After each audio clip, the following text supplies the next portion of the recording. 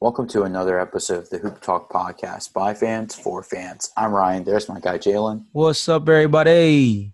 This podcast is where we discuss all things basketball, so expect a lot of hot takes, debates, and a true display of basketball knowledge. Let's get right into it. Our topic today is our continuation of our NBA draft analysis series, and today we're going to talk about the Orlando Magic. So the Orlando Magic have 2 picks in this year's draft. They have picks 15 and 45. So, Jalen, this team has been somehow making it into the playoffs every single year. Jalen, what is the focus? What positional focus do you believe the Orlando Magic should have? Get anybody that does not play the forward position, please.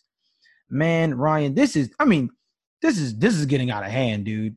With this team, they have way too many forwards. It's way too much going on in terms of their team. Their front court is loaded. Aaron Gordon, Jonathan Isaac, Nikola Vucevic, Mohamed Bamba, James Ennis. I mean, you could just go down the list. Like it's just ridiculous how many forwards they have. It makes absolutely no sense. And the joke with this team is always they're a team full of really good starters, but no superstar. And the issue with that is that's not going to get you out of any conference, Eastern Conference or Western Conference, because although it's a great build for a regular season team that can stay in the hunt, you're always going to be floating around 6 to 8. And, I mean, that's not saying a lot considering the fact that they were doing that back when the East was way simpler to deal with. I mean, nowadays the East is way more difficult, especially with the movement of Kevin Durant, the coming back of John Wall, Blake Griffin being healthy. Like, I just think that at this point, they need to get guard help. We saw a lot of great things from Markelle Fultz in his first official season with them. DJ Augustine is a great veteran piece for their team. Terrence Ross is definitely still, quote-unquote, the supernova of offense when it comes to his ability to shoot the three and get hot in games. Evan Fournier is a guy who I'm starting to lose hope on, dude, because he is not showing me much. He is a guy who has not really done much since he kind of got that little payday, and it's starting to pay its due to the point that I'm thinking his time is slowly going to be up.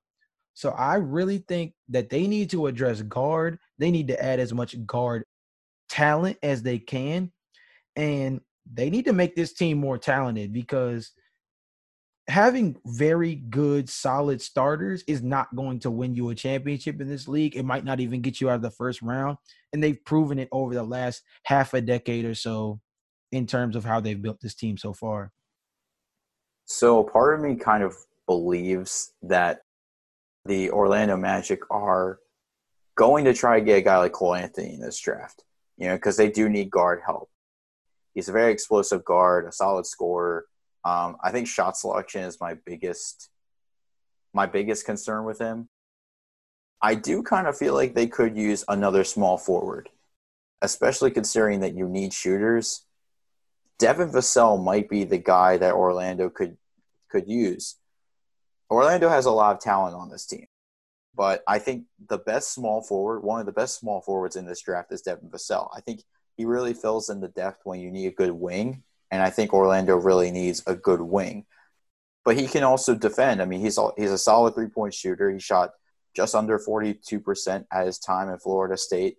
He can get the open looks, knock down those shots, but like I mentioned, he's also a great defender who can hold his own and shut down the opponent's best player. I think he could be one of the best 3-and-D wings in this draft. And I know that you mentioned that there are a lot of forwards on this team, and there's a lot of talented forwards on this team. And they make up a good handful of great players on this team, but I think they could always use another forward, and I think Devin Vassell could really help on the offensive end. I mean, I agree that would be a great pick. My only thing is, like, your very last point is probably also the strongest point for why they probably won't be able to get him. At 15, one of the better 3-and-D wings in this draft, he's not going to fall out of the lottery. And, I mean, we're talking about 15 being right out of the lottery. So my only concern with that is you would be banking on Devin Vassell falling through a lot of different teams that definitely could use help. I mean, some of the teams before him that would definitely fit in I mean, starting even at Cleveland at 5, Cleveland, Atlanta, Detroit, the Knicks. You could say the Wizards to a certain extent. I don't think the Suns are as big of a deal.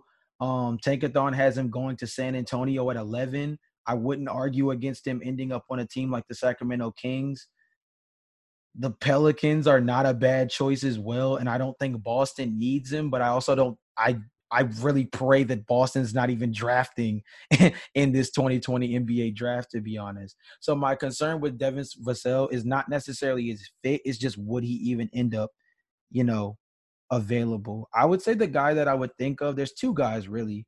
Kira Lewis Jr. is like, he's starting to come off as like one of my favorite players in this draft. I think I say his name a little too much, but who cares, man? I mean, he's just a really good prospect. 18.5 points per game, 5 assists, nearly 5 rebounds, 36% from the 3-point line, 45% from the field. Plays with crazy tenacity. I mean, he averaged nearly 2 steals per game, which means for a very well coached defensive roster like Orlando, his active hands could be really beneficial in the backcourt alongside a guy like Markelle Fultz. I think he's a perfect one. I also think another guy, we didn't get to see a ton of him, but I think his athletic upside is huge, is RJ Hampton. We haven't talked about him a lot on this podcast, but I think as we start getting closer to the lottery pick teams, that a lot more of these guys these guys like Kira Lewis, like RJ Hampton, are going to be brought up even more frequently, because I think a guy like RJ has a lot of upside.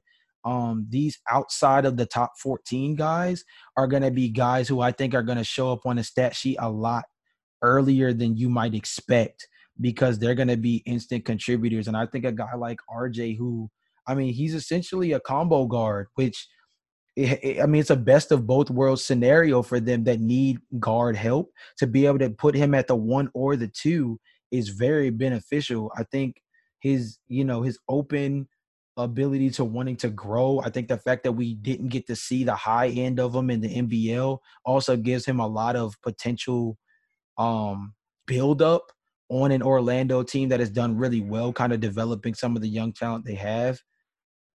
I think those are the two guys you go for, because I think they're two guys that are extremely realistic and do kind of address like a need, like positionally. And I think that those are two guys that would be good fits in Orlando. Considering the guard depth isn't that great. I mean, they have Markelle Fultz, they have DJ Augustine, they have Michael Carter-Williams, Evan Fournier as well. I think they really need help in the guard department, because I feel like that they're not getting enough production there.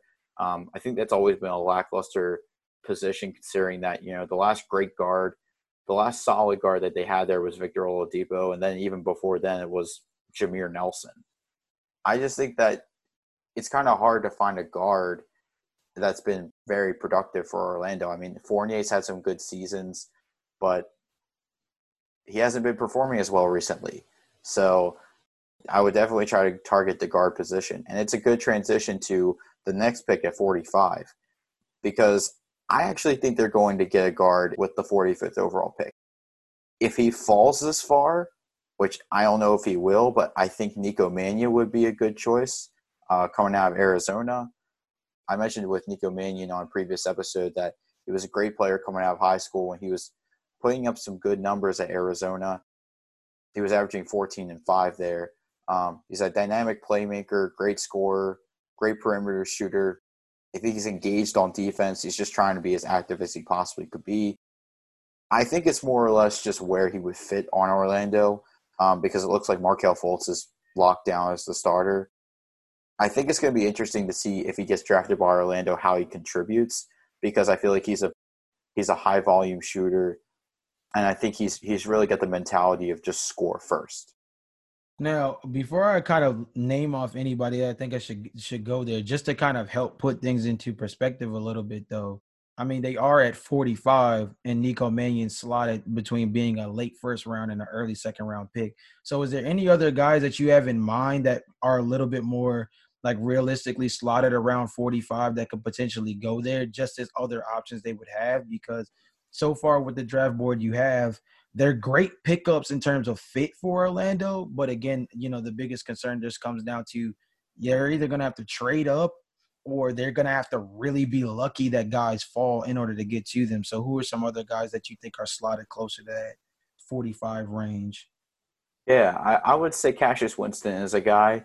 Michigan State, he's a solid player. We've definitely given him a lot of praise on this show, and I think I mentioned with Atlanta that he could be a great guard coming off the bench. I think in this case with Orlando, he could be a guy where he could start instantly, and especially with the lack of guard depth that's on Orlando right now, I kind of feel like Winston is a guy that can easily produce. He can produce effectively. I think he's definitely, again, a 4-year starter at Michigan State and a great program at Michigan State. He's a guy who can provide a lot of experience. He's a guy who can provide a lot of scoring. And I think he's a guy that could really provide depth to a guard department that really is lacking it.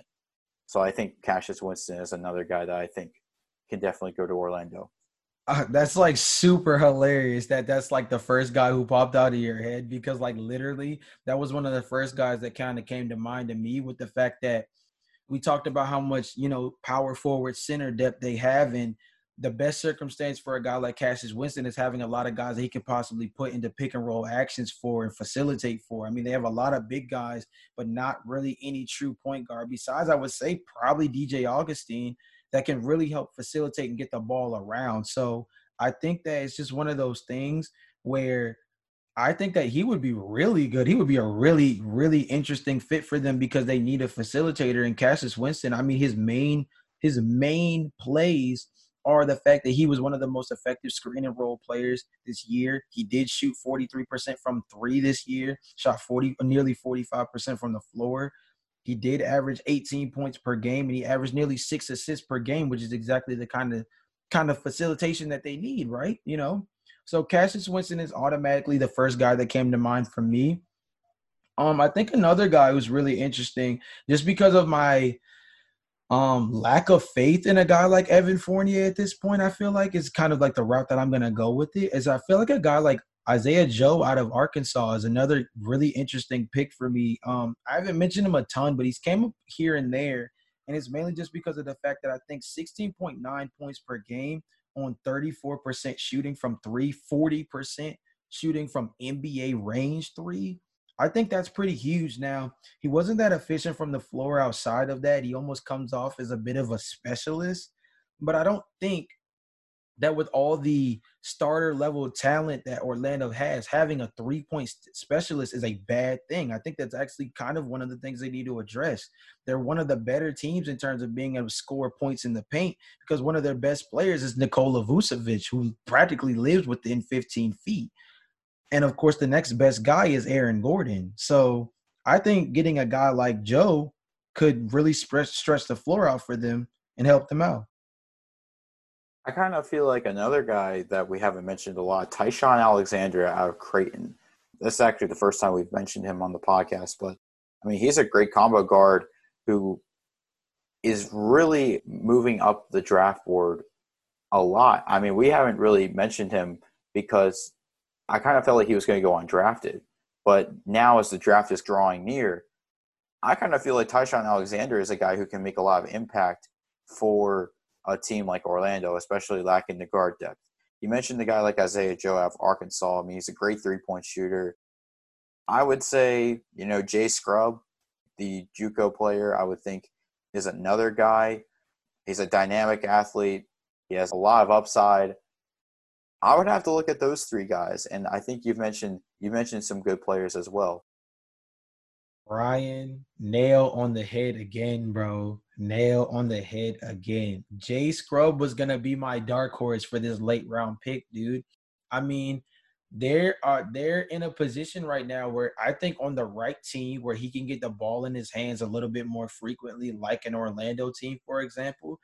I think Jay Scrubb might be able to flourish. I mean, he's a two-way guard, similar to what I was touching on about RJ Hampton earlier. There's a lot of similar traits in terms of what he brings to the table. Now, I think he showed a lot more in terms of his ability to shoot from NBA range, play above the rim, finish through contact, things like that we didn't see a ton of from RJ.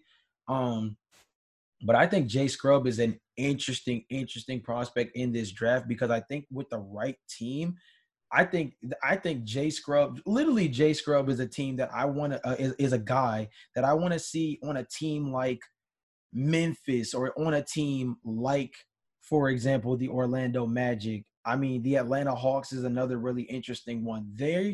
And my favorite pick, honestly, in terms of developmental purposes, would be if he ends up on a team like Toronto.